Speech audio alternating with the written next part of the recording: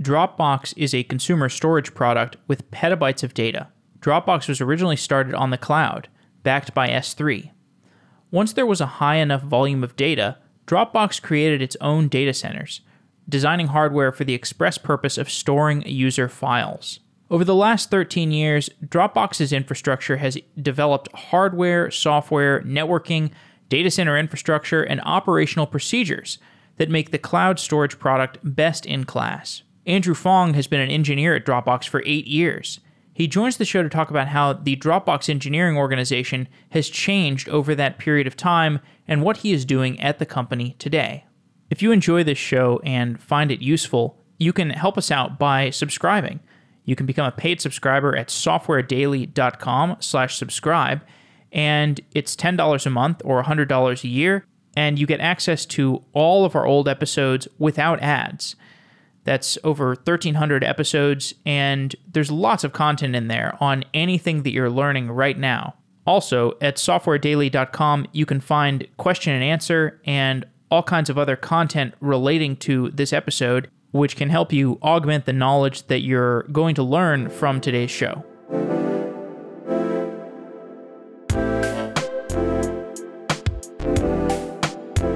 When a large percentage of the population goes into quarantine, the dynamics of internet traffic change. Some companies need to scale down quickly in order to save money, while other companies, like streamers and e-commerce retailers, are scrambling to keep up with unprecedented demand. CockroachDB is a distributed SQL database that makes it simple to build resilient, scalable applications quickly. CockroachDB is Postgres compatible, giving the same familiar SQL interface database developers have used for years. But unlike older databases, scaling with CockroachDB is handled within the database itself, so you don't need to manage shards from your own client application. And because the data is distributed, you won't lose data if a machine or a data center goes down. CockroachDB is resilient and adaptable to any environment. You can host it on-prem, you can run it in a hybrid cloud, and you can even deploy it across multiple clouds. Some of the world's largest banks and massive online retailers and popular gaming platforms and developers from companies of all sizes trust CockroachDB with their critical data. Sign up for a free 30-day trial and get a free t-shirt at cockroachlabs.com/sedaily. That's cockroachlabs.com/sedaily.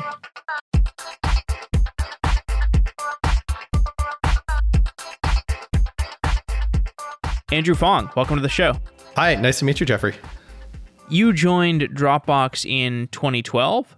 Are there any canonical engineering problems, the themes that you were working on in 2012, that just still keep cropping up today?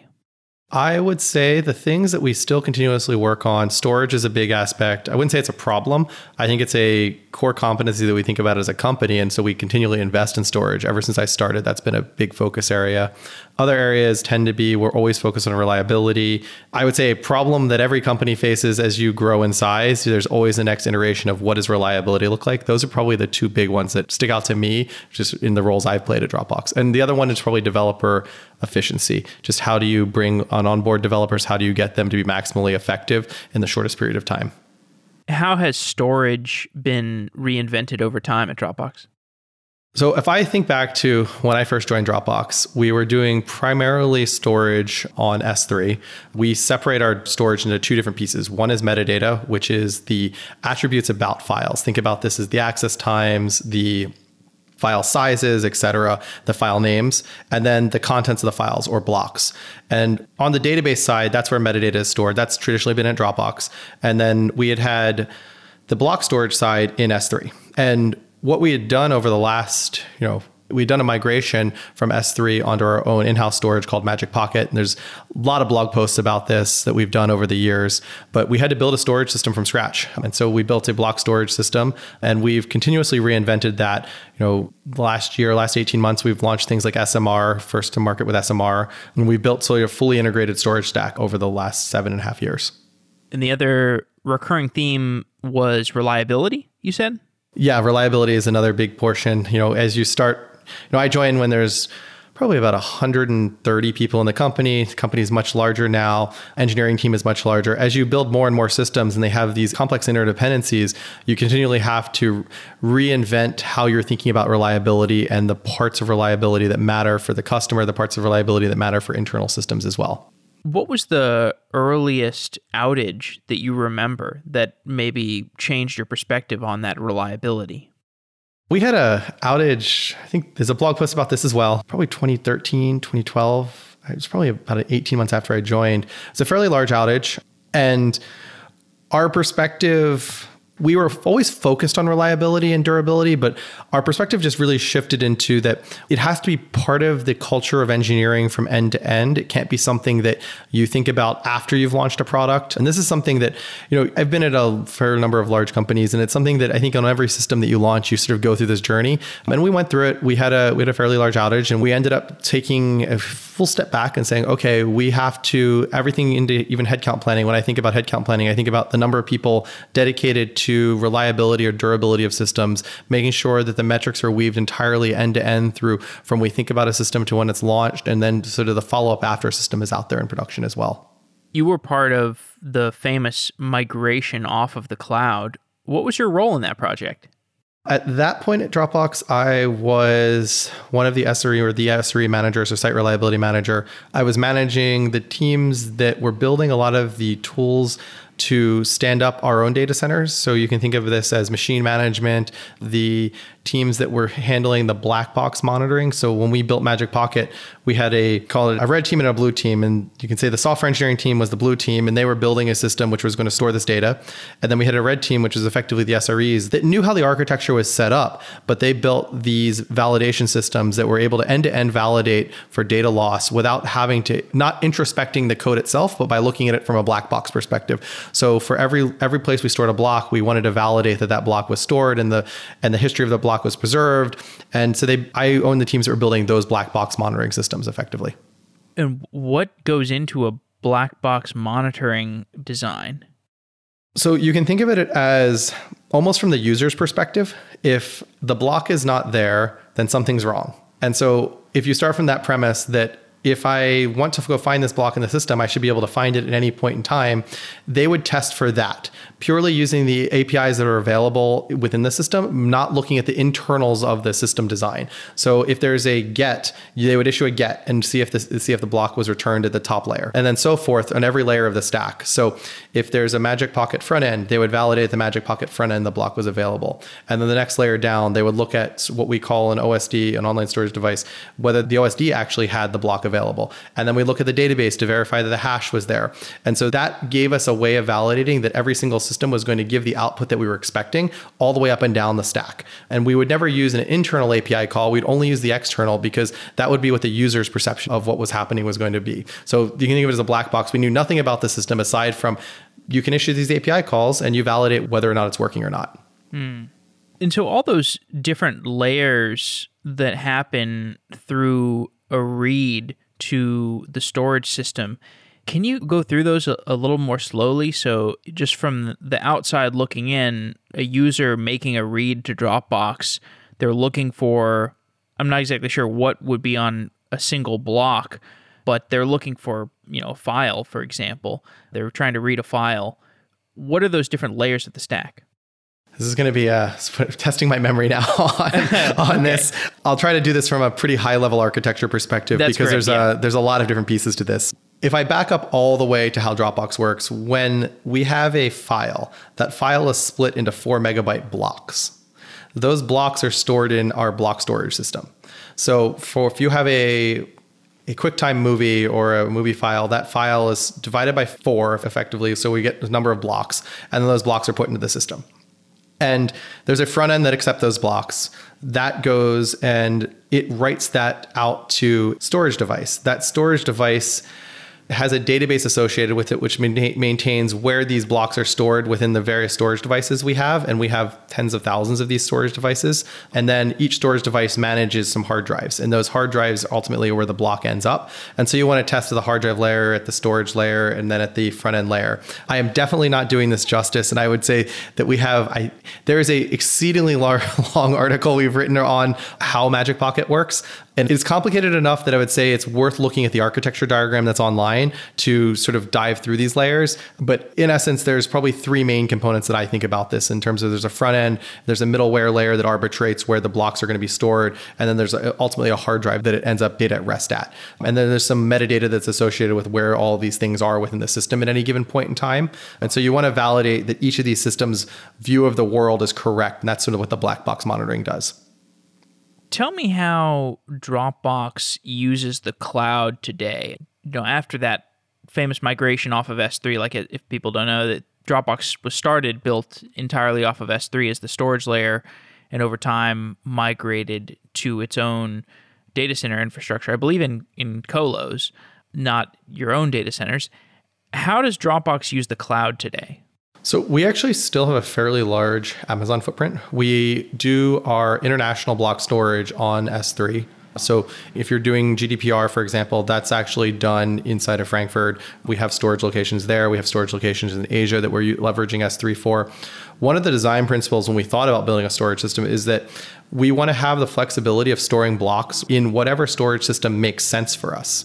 And so it should be a business decision, not a technical decision around where blocks are stored. And so when we think about this, a lot of our reasons had to do with economies of scale and being good at doing storage as it's a core business competency. But we also want to preserve the flexibility of saying, I want to route blocks to a different location if I need to.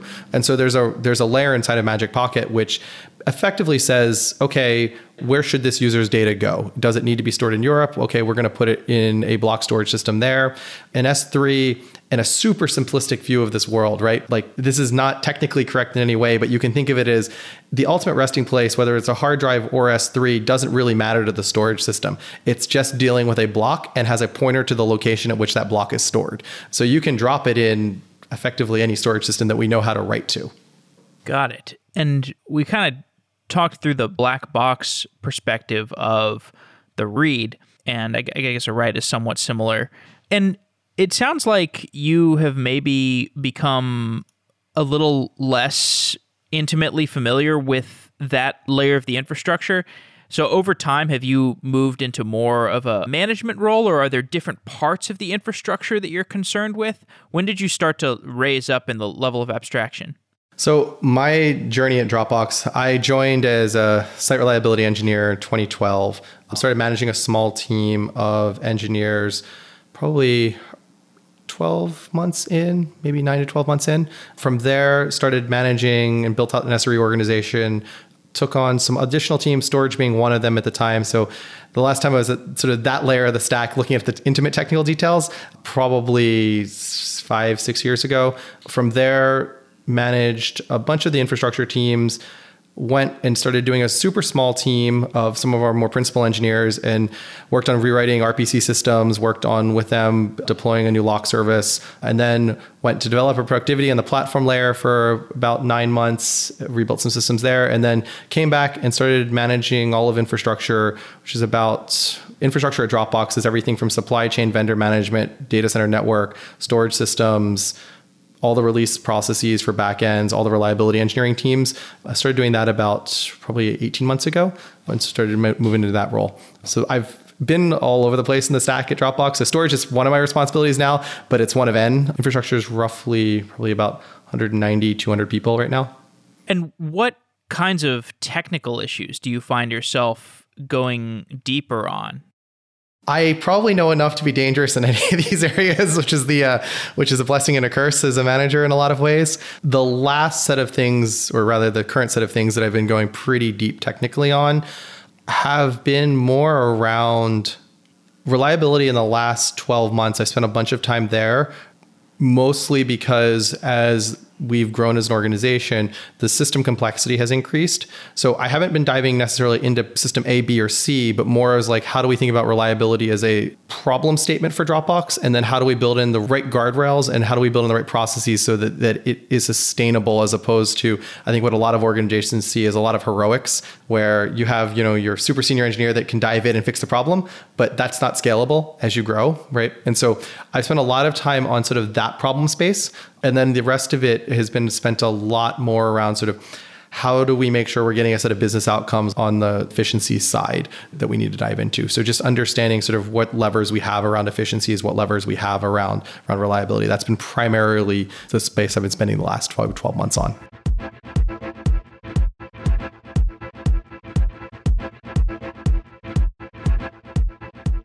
When I'm building a new product, G2I is the company that I call on to help me find a developer who can build the first version of my product. G2I is a hiring platform run by engineers that matches you with React, React Native, GraphQL, and mobile engineers who you can trust. Whether you are a new company building your first product, like me, or an established company that wants additional engineering help, G2I has the talent that you need to accomplish your goals. Go to softwareengineeringdaily.com/G2I to learn more about what G2I has to offer. We've also done several shows with the people who run G2I, Gabe Greenberg and the rest of his team.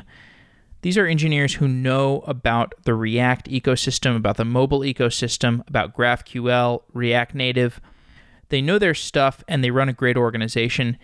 In my personal experience, G2I has linked me up with experienced engineers that can fit my budget, and the G2I staff are friendly and easy to work with. They know how product development works. They can help you find the perfect engineer for your stack, and you can go to softwareengineeringdaily.com/G2I to learn more about G2I. Thank you to G2I for being a great supporter of Software Engineering Daily, both as listeners and also as people who have contributed code that have helped me out in my projects. So if you want to get some additional help for your engineering projects, go to softwareengineeringdaily.com/G2I.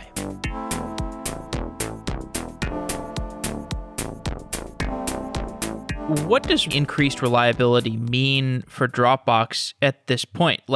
I feel like Dropbox has been working on reliability for so long that so many of the edge cases are hammered out. What kinds of edge cases are you working on now, or is it a different type of reliability that you're discussing? I will use I know there's people that talk about reliability, have different opinions of sort of this. Like the internal rubric that I use tends to be durability, availability, performance, just because if I think of a simplistic view that if it's not there, meaning durability, then someone's going to care a lot about it, right? So our journey started there. Availability would be, okay, is the system up and can I get to the data that I'm looking for, right? You've stored it, but can I get to it?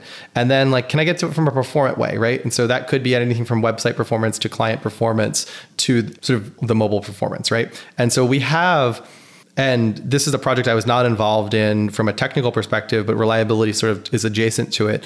We rolled out a new sync engine. We had a blog post about this as well in the last couple of days. That new sync engine truly changes how we have to think about reliability, because we knew all the edge cases of the old one and we knew how to think about and reason about the old sync engine. But when we rolled out this new sync engine, that changes the systems that interact. There's some performance characteristics that are different. You're going to learn more about it. And it's the right decision technically, because it allows us to actually have more developers work on the core product areas by having a simplified interface to sync. Now, the downside of that, right, when you think about this from a reliability perspective, is that yes, there's 12 years of prior art and knowledge that are wrapped up in the existing sync engine, and as you replace it, you still have to rebuild some of this. And now the benefit is the new sync engine has a much simpler set of characteristics, so it's easier to reason about. But we still have to go through some portion of this journey around reliability. So they built new front ends for the sync engine to interface with. Okay, so what are their back end performance characteristics that they're going to see? So how do you scale them? Do they scale differently with different properties than the previous sync engine's back end scaled with? So when I think about reliability, it's a continuous journey. I like to tell my teams that, one bad month of reliability is 9 months of work for you, down the road. So it's one of these things that if you're not always on top of and you ever have a regression in, you're going to pay the price for this for some period of time in the future. So I read that sync blog post, and this was near and dear to my heart because I have Dropbox on desktop. And as somebody who does a lot of content about software engineering, I can think about this problem. I know sync is not easy to design because it's, you've got this client device that's got lots of power. You've got infinite server infrastructure, but you want to be economical about it. And there's a real open question as to what you should be doing on the client, what you should be doing on the server, how often you should be doing each of those things. I mean, for people who don't know, sync is like if I have this dedicated Dropbox folder on my computer, I drag a file to it, that file gets synced with the cloud. And, it sounds kind of simple, but if you think about it in actuality, well, the client, I guess, has to be monitoring the folder all the time, or the server has to be polling the client all the time. I mean, just tell me a little bit about some of the design problems or design questions that you have to approach when designing sync infrastructure. This is a little bit out of my area of expertise. The client-side infrastructure on sync is definitely one of the most complicated surface areas we have at Dropbox. Now, a lot of the problems, right, that you're going to run into with sync, and I will raise the altitude of this a little bit from let's think about the number of Dropbox users in the world is hundreds of millions, right? So that means that you have some order of magnitude of number of devices that you have to support for this. Now, let's play that forward to how many people that are listening upgrade their Windows operating system on a yearly basis or have the same number of point releases out there. Now, I think, I'm a backend infrastructure person, so I have the luxury of saying, thou shalt have one operating system in production, thou shalt use one monitoring system, right? Like, it's very easy to make these grand decrees as a backend person. Now, when you think about designing sync, you have to do this for a set of clients in the world. When I say clients, not end users, but just laptops, desktops, mobile devices that are on n number of versions of Windows, n number of versions of Mac OS, n number of versions of Android or Linux or iOS. Now, if you take that problem statement alone, you can say it's very easy to design a protocol that would maybe work for one of these, right? We've all many software engineers have designed backend protocols that they can just say, okay, this is the only protocol we use in the server side. On the desktop side, it becomes very hard because these operating systems each have their own quirk. So every time you want to design a sync engine, you have to also think about and reason about how the operating system works as well, because it plays a huge amount of impact into how you're notified that a file changed, when a file changed, whether it even thinks about files and you think about iOS and Android. So those are just, even before you enter the sync world of let me get a file from point A to point B and design a protocol, you have to recognize that problem statement means that you have to design a system that can reason about upwards of, I think right now, just trying to think off the top of my head, order of magnitude of operating systems is definitely more than 10 and probably approaching 25, 30 that we have to think about from a testing perspective. So forget about the protocol. Just think about what are you going to do? How do you test this? Right? Because you deploy Dropbox client to all these hundreds of millions of devices, and it has to work on Windows with a language pack that is for German, a language pack that's for Japanese, a language pack that's for Chinese, right? Each of those has different characteristics, right? The operating systems have their own quirks, which allow bugs to come into it, which mean that sometimes, when you click save, maybe it doesn't work exactly the same way as it does. You would think it does, right? But a lot of times it doesn't work exactly the same way. So the protocol has to take into account all of these things and all these edge cases. So even before we think about designing the protocol, we have to think about what's the problem space we're worrying about from a testing perspective. That's sort of my thoughts around sync at a high level. The problem statement is very hard. It's not just about how do I move file A from point A to point B. I know a lot of people say, well, why is this just not rsync? Well, the reason is because when you're doing rsync, you have pretty much a POSIX compatible file system on both sides. Its number of variables are just significantly lower than the number of variables you have to support when you're trying to do sync in the wild across multiple operating systems. But do you know much about the server infrastructure? Can you use the same backend system to talk to all these different clients? We have designed a protocol. You can think of it as a library that's on the server, on the client side now. And that client side library, it has a standard interface to the backends. I am not intimately familiar with the internals of the protocol. I think the blog post probably goes into much more detail around that. That's actually on the client side of our engineering teams. They handle building the client side because you have to know so much about the operating system side just to build this type of infrastructure. The backend side is actually significantly simpler in that regard because we have standard server frameworks that we're using everywhere else. We can use there, and we just have a protocol layer that's on top of that. So the internals of the protocol documented in the blog post, I would say that from my perspective, I think when you think about sync, it's really this challenge of building this distributed system in the wild where I think a lot of backend engineers, myself included when I first joined Dropbox, take for granted sort of the ecosystem you get when you think about building inside of backend. You just can say no to so many things and reduce the number of variables that you have. But you can't do that when you actually do this type of software on a desktop. Even iOS and Android is significantly simpler because the upgrade paths are more forced from the vendor. But like that's not the case on Mac OS and it's not the case on Windows. Since you've spent significant time in the storage area, I'd like to talk a little bit more about that. Can you tell me about how a file gets broken up and distributed on Dropbox today? So the client will chunk it for you. And then when we take that, we store that file, we'll take it on a front end, and we will store it into a Magic Pocket zone. That zone will then replicate it asynchronously to a second site.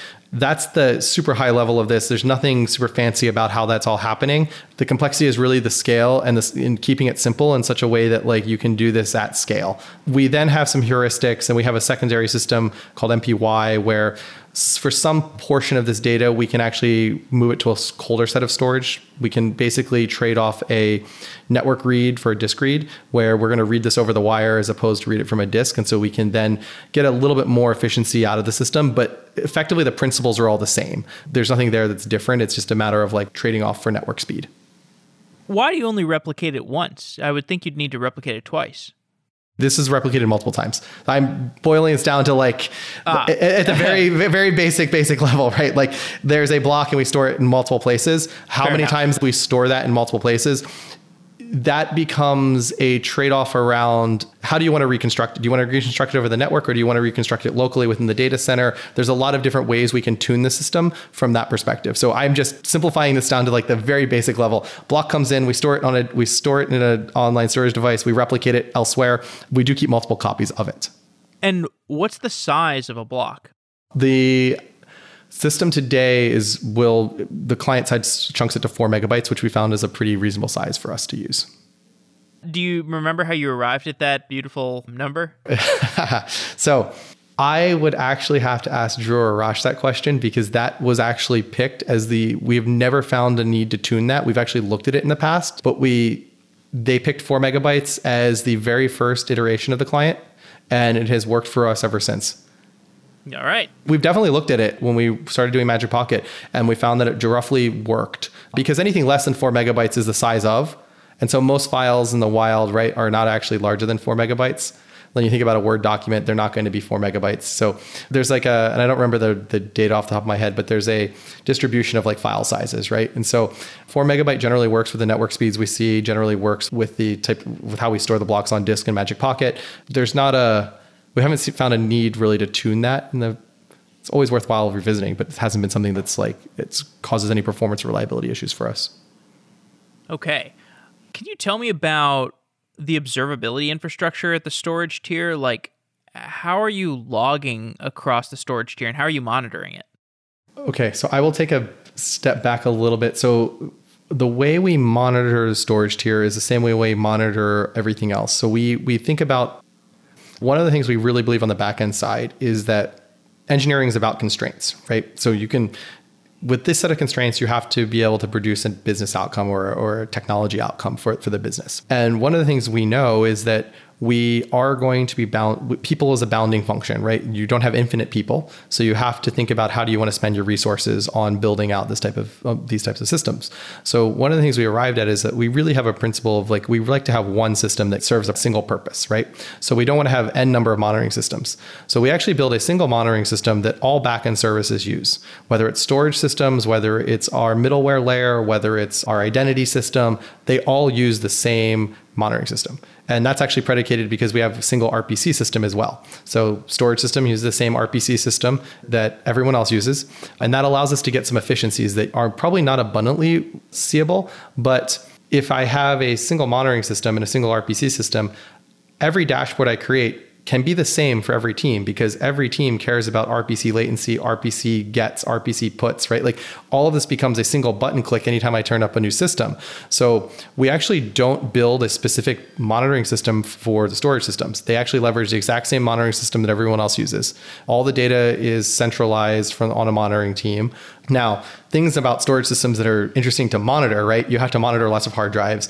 You have to monitor all the various services that are running there. You want to know things like disk reads, disk writes. You want to know the network latency. You want to know on block reads, on block writes. It's all the very standard set of things that you'd want to know in any system. Now, what makes a lot of the power that we get is that you can get this derived because we have a centralized monitoring system where they don't have to go and know all the intimate things about the RPC system, because the RPC team actually wrote the monitoring code that allows you to get that data. So they have to know how storage works, right? They don't have to know how RPCs work. They don't have to know actually how hard drives work, because the hardware engineering team will actually go and instrument hard drives, and it all ends up in the same place. Every team gets hard drive monitoring the same way storage team would get hard drive monitoring. This all ends up being, so you get this economies of scale where everyone is sharing the same data. Everyone has the same interface. You don't actually have to, and this goes to developer efficiency, you don't have to have a cognitive overhead of learning a new monitoring system when you change teams. You don't have to learn a new build system either. And so what we think about this is like, can we have one system that can be leveraged across multiple teams? So, those 8 people that work on monitoring can actually be leveraged across the storage team, across the traffic team, across the network team, without us having to go repeat this over and over and over again. Do you remember any particular instances in the storage area where it was really hard to debug something? Let's see. Debugging on storage. We were going through one the other day, actually. We were seeing, I can tell you the problem statement. This technical solution is definitely above my technical intuition, because it's going to be on the hardware side. We were seeing effectively a single hard drive lock up the entirety of a chassis. So if a hard drive went offline, the chassis would lock up. And now the interesting thing is these chassis have 100 hard drives in them. So you don't lose 1/100th of the capacity of the server, you lose 100% of the server, because there is a bug in the firmware of the controller card that when the drive would fail in a certain way, the entire chassis would go offline. Now, that becomes incredibly hard to debug, as you can imagine, right? Because there is no system to go debug. The thing has crashed. So Linux is hard locked up, right? And it's not even necessarily Linux that's locked up. The hardware itself is locked up. So now you're in a world where you have to start to look at, okay, you can do mitigations across this, right? You can say, are there any leading indicators of why these hard drives are locking up? Now, that usually requires us to go back to the vendor, because there is so much data coming out of these hard drives, right? If you just look at the smart output, or you look at any of the logging data that the firmware is going to give you, it's Greek in a lot of ways, right? Like, this is not something that is a manual online that you can go read about. This is going to be, you have to go find the guy that wrote the firmware for this device and ask for an interpretation of what's happening. So we'll typically work with a vendor to go help us through that process. So then we find out, okay, so that's how you sort of, you can start to triage this, right? And then we can start to do a prediction of, okay, what's the probability of a hard drive going offline based on these leading indicators? Can we do anything like proactively fail the drive in a different way so that the whole chassis doesn't go down, right? Because it's only when it's failing in a very specific way does the whole thing lock up. So can we just take the drive offline? Can we just send a data center tech to pull the drive an hour before we know it's going to crash?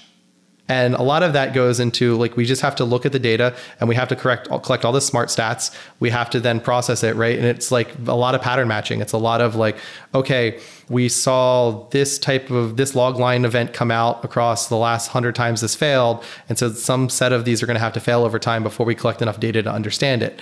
But then on the flip side, once you have some of that, you can be proactive about this and say, okay, I'm going to fail the drives proactively, or I'm going to pull the drive proactively, which then cuts your failure rate down from 100% of the chassis to 1/100th of the chassis, again, as the system's designed to work through. So that's an example of one we've had to debug.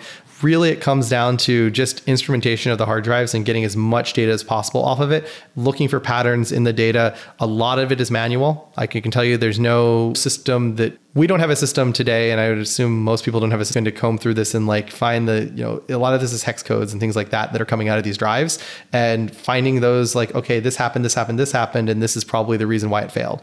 And that we have to partner with the hardware vendors on, just because they're the ones with the expertise, and they are the ones that may have seen this in other customers as well, where we may not be the first, but they may know that what sort of the leading indicators are, because it may take us 6 months to figure those out. So there's a big partnership between us and the vendors on that side.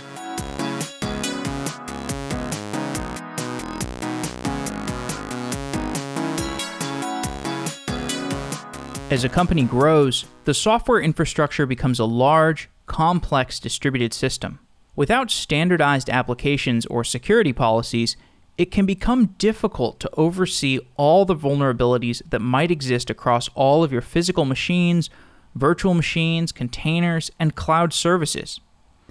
ExtraHop is a cloud-native security company that detects threats across your hybrid infrastructure. ExtraHop has vulnerability detection running up and down your networking stack, from L2 to L7, and it helps you spot, investigate, and respond to anomalous behavior using more than 100 machine learning models. At extrahop.com/cloud, you can learn about how ExtraHop delivers cloud-native network detection and response. ExtraHop will help you find misconfigurations and blind spots in your infrastructure, and stay in compliance. Understand your identity and access management payloads to look for credential harvesting and brute force attacks, and automate the security settings of your cloud provider integrations. Visit extrahop.com/cloud to find out how ExtraHop can help you secure your enterprise. Thank you to ExtraHop for being a sponsor of Software Engineering Daily, and if you want to check out ExtraHop and support the show, go to extrahop.com/cloud.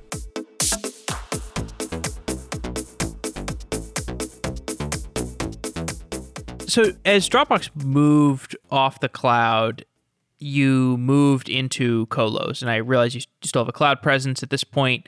But one interesting question about the colos is you have to determine where to put them geographically. You have to determine your requirements for geographic placement.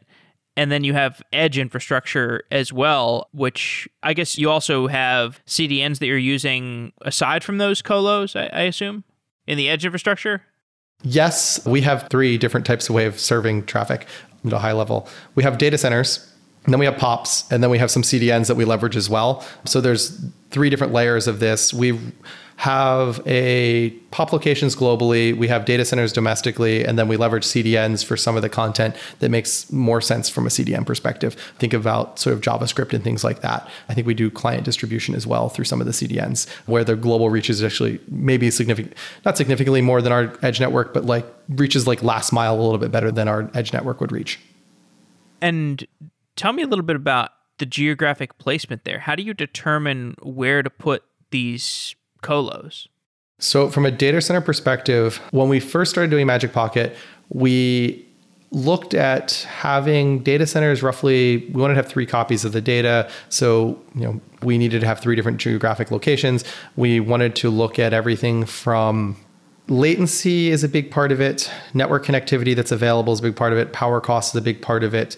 When you're building this out, and here's sort of an interesting tidbit of things that we've thought about were, okay, if I'm going to pick a location and in the process of building this out, we're going to be doing it in the winter, do we want to do it in Chicago?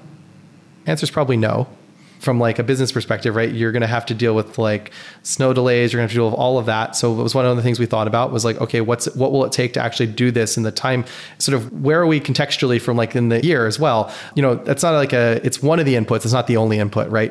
And so those are some of them. We actually have a checklist that's probably 4 or 5 pages of sort of like what are the attributes we're looking for in a data center, because it's both geography, like that's one cut.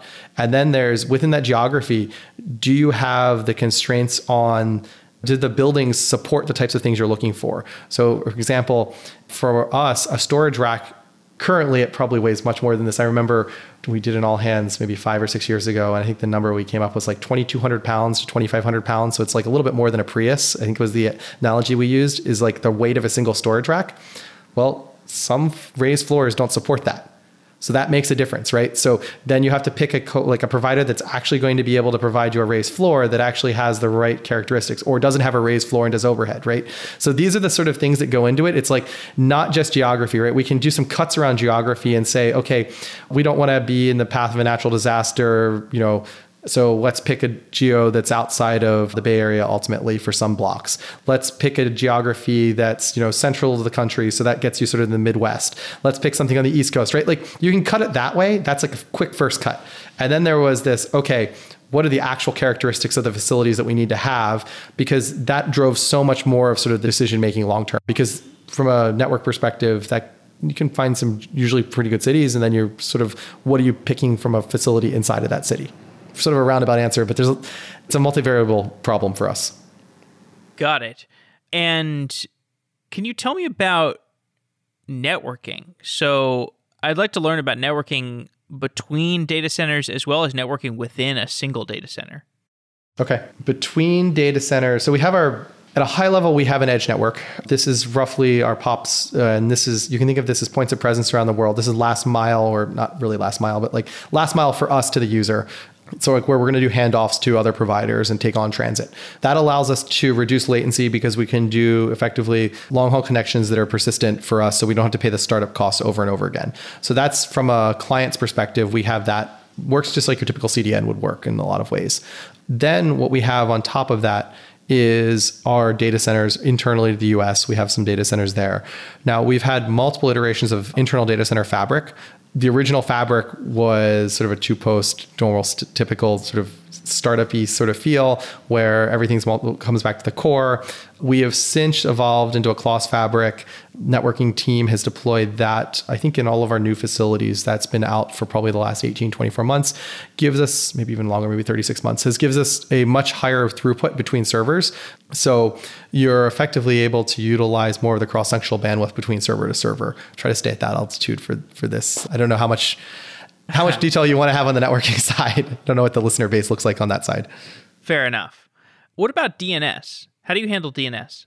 DNS for us is handled in multiple ways. We have internal DNS, we have external DNS. External DNS, I know this is sort of open-ended question. So I'll say we want to select DNS provider that allows us pretty good redundancy and ability to fail over our sites in a quick manner, right? Like, so there has to be some characteristics that we care about that. Internal DNS is we actually use service discovery for almost everything internally, so it's less of a concern. So we're not actually, we have a fairly robust, you have to run an internal DNS infrastructure, it has to bootstrap everything. But ultimately, when our services internally are talking to each other, we're switching over to a service discovery based architecture there. Any more, I'm just trying to pick at what you're looking for from an external DNS. It's a fairly, I would say, DNS for us is not anything I'd say is a special secret sauce. It's going to be, we want to pick something that's reliable, something that gives us the ability to fail over back and forth between DNS providers as well. We look at saying we want to always have two. We want to back up in case the primary one is down. All of those things play into it. I would say it's not necessarily something that I would say is it's a fairly standard setup in our world. Totally. Yeah, it makes sense. So if I'm an engineer deploying a service within Dropbox, what's my workflow? Is there an internal platform? Is there a platform engineering setup? Am I just using AWS? What's going on there? I'll go a little bit more technical detail on this. A long, long time ago, we made the decision that we did not want an engineer at Dropbox to know whether they were deploying on top of our cloud or any other public cloud. And the reason for that was that, from my perspective, engineers are here at the company to produce product. They're here to produce business value, right, for an end user. And so we want to abstract this workflow notion of I need to understand whether I'm on a Dropbox computer versus an AWS computer versus a GCP computer. It doesn't, at the end of the day, they're deploying some code and they want to see a user use it, right? That's their goal. So we made this decision not to have any type of infrastructure or any type of abstraction that required you to reason about this in any sort of meaningful way. And so if I start at the base level, machine management has a very simple workflow. You can you can go through some workflow, this life cycle of, am I installed in the data center? Am I in repair? Have I been repaired? Am I being reimaged? There's a stateful system that you can traverse as a system. And then on top of that, we said, okay, we have to build some cluster management. Dropbox has been around long enough that we started on our cluster management software well before Kubernetes was like mature. I think Mesos had some traction, but not a lot. We actually just said, look, our bounding constraint actually was going to be memory and network. It's not about CPU. So bin packing didn't get us a lot of value. So we built some pretty simple abstractions, and you'll find a theme in Dropbox engineering around simplicity. We said, look, basically utilize 100% of the memory, 100% of the network before you utilize 100% of the CPU. So that's not something we can bin pack anyway. So, okay, what are we going to do? We're going to build a system that lets us manage machines very easily for our end user. And we will build a way that when you deploy on this, you can just move a service from machine A to machine B, and you'll never have to know about it, assuming you use our core libraries. And so that was sort of like the intent. Now, the way this all get operationalized, and I mentioned before that we think about only having one of versus like n of types of systems. So we try to limit the number of programming languages we have. We, in production, really you have 2.5, 3, maybe 4 if you count Java. We have Go, Python, a little bit of Rust, and a little bit of Java. And so we make very big investments in our core libraries inside of Python and inside of Go. And then we provide deployment systems and platforms that when you build something, you get an artifact. That artifact is generated by a single build system for all of Dropbox. That build system generates the artifact. The artifact goes into a deployment pipeline. The deployment pipeline goes out to one of these machines, which is this machine lifecycle, which is managed by this cluster management software. And so from an end user perspective, you have this one dashboard, which says, okay, I input my artifact hash, and then I push deploy, and you can wire it up to have various types of canaries, various types of, call them states. So, maybe you want a staging environment, then you want a canary environment, then you want a partial push to production, a full push to production, but it's all the same. So I can go from team A to team B to team C, and my workflow is exactly the same for deployment. That's a great summary. And can you tell me more about internal tools at Dropbox, like with that emphasis on simplicity? What are the situations where whatever you could have taken off the shelf wasn't sufficient and you needed to build something internally? So we actually try to take a lot of things off the shelf. Good example of this, probably the biggest case that comes to my mind, the build system we use is called Bazel. Bazel is a open source system that Google uses, effectively a fork of their internal system. And so we actually use Bazel for our build system for all server-side artifacts. Now, Bazel out of the box works. It lacks a lot of things you would need at scale. So an example of this is we have to wire up caching for it and intermediate build steps for it. So what this means is that if I'm going to push build, Bazel can either build it itself, or it can look into a remote cache to see if this artifact or if this graph has been built before effectively. And so what we've done is we actually have had to build all the caching infrastructure for that. We had to build all the package management backend infrastructure for that. So when I hit build at Dropbox, the build file will specify what are all the intermediate targets, et cetera, et cetera. And those intermediate targets will get cached out in a production system for caching build artifacts. Now, the next person, let's say you go build something. What will happen is that we'll see if any of those intermediate things have changed. If nothing has changed, we'll just pull the cache version. So we actually don't have to do a compilation of that again. So that allows a developer to have a much faster build time on server-side artifacts. Now, the real sort of power behind this is that when that's wired up to the CI systems, every time someone submits a code change, the CI system does the full integration, does the build, right? It caches the artifacts. So now you have a cache that's continuously being populated by the CI system, so that the next person that wants to go do a build doesn't necessarily have to do a full build anymore. They can pull an incremental out of the cache system that CI populated. So now, let's say you're building world and you only changed one file, and you only really have to do the build for that one, for the thing that you impacted, and everything else is just pulled off the network. So that gives a much, much faster development cycle time when you may have some large artifacts that have to be built. So that's an example of where we took something off the shelf. We have to add, it's very clear in the documentation, it supports caching. None of this exists. So build some caching infrastructure behind it. For me, that's the one prime example that comes to my mind that's super simple to explain at a pretty easy level. Okay. So at this point, you're VP of infrastructure, which means that you're at the intersection of management and engineering. What's the hardest lesson that you've had to learn about management?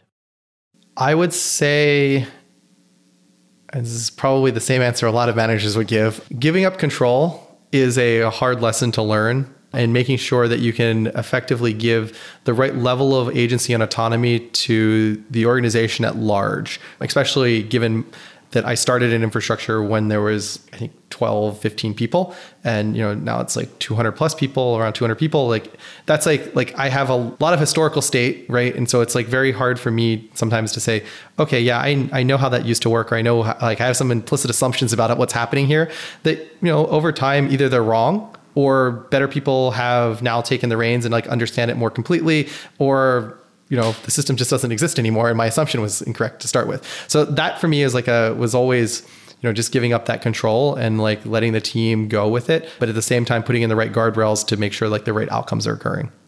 How has the company changed operationally since COVID? The biggest operational changes are very, very small from the engineering perspective. We didn't do anything crazy on limiting releases or anything sort of like that from that front. We left, what we tried to do is say like, we want to have as much business as usual on the engineering side. Now, operationally, a big part of my role also is supply chain.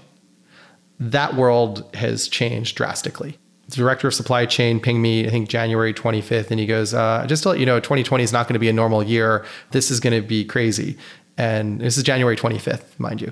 And I was like, okay, Ali, like what's going on? And he's like, well, I'm pretty sure Wuhan is going to shut down. And like, just to let you know, like there's second tier suppliers that we use that come out of some of the facilities in Asia. And like, we're already starting to see delays. We're going to have to go into full sort of like, wartime mode to like keep track of all of this. And a big part of like what they do is they interface with a lot of our ODMs, OEMs, and they make sure it's sort of like all of our rack deliveries, all the server builds, all the next generation equipment. It's like, it's all a pipeline of materials, right? And so they had to go effectively into a wartime mode, in war room mode of, okay, we're normally sourcing, first tier suppliers, right? We're dealing with, down to sort of commodities. Like I have a commodities management team that's managing sort of DRAM, SSDs, hard drives. They're thinking of, and chips, CPUs, right? They're handling that level of commodities. Now, this new world that we're living in post-COVID, that's not where they have to stop. They actually have to think about, okay, power supply or sheet metal or like rails that are going to go into a rack that they normally take for granted that's going to come from the supplier, right? They actually have to look and make sure that all of that supply pipeline is actually there. So the last 2-3 months for me has actually been spending a lot of time in that world. And I'm like super thankful to our partners like that are out in the world that actually help make all this happen, because it is definitely global supply chain is like not what it was 6-12 months ago. And that's actually been a big focus of mine during COVID, is just making sure we have contingency plans on the software side if there are capacity shortages on hardware availability. And these are things, right, that even the cloud providers will see, right? This is like macroeconomics. This is not going to be sort of, just because you're a certain size X, you will be impacted by this. This is that literally everybody is impacted by this. And so we've been spending a lot of time, making sure that that's available. And a big part of it is like the upfront work you have to do with the relationships with the suppliers and spending the time with them to make sure they understand the business that you have. That's the post-COVID world, and infrastructure has been a big portion on the supply chain side. That's amazing. And do you feel like it's feasible for everybody to overcome the supply chain constraints, or does it feel like the noose is getting tighter? I feel very good about like where we are today. There's nothing in the Dropbox world ecosystem that I worry about on the supply chain side right now for us. We have line of sight for everything probably the next 12 to 18 months. Feels pretty good.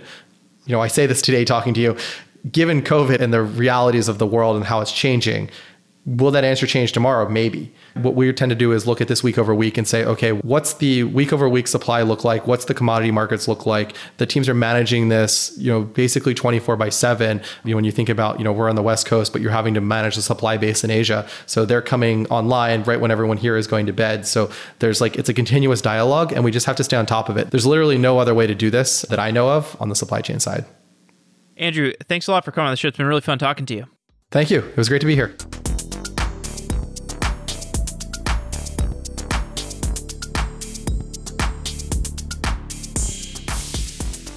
JFrog Container Registry is a comprehensive registry that supports Docker containers and Helm chart repositories for your Kubernetes deployments.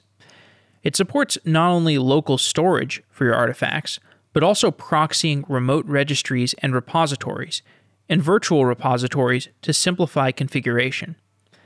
Use any number of Docker registries over the same backend, providing quality gates and promotion between those different environments. Use JFrog Container Registry to search the custom metadata of your repositories. You can find out more about JFrog Container Registry by visiting softwareengineeringdaily.com/jfrog. That's softwareengineeringdaily.com/jfrog.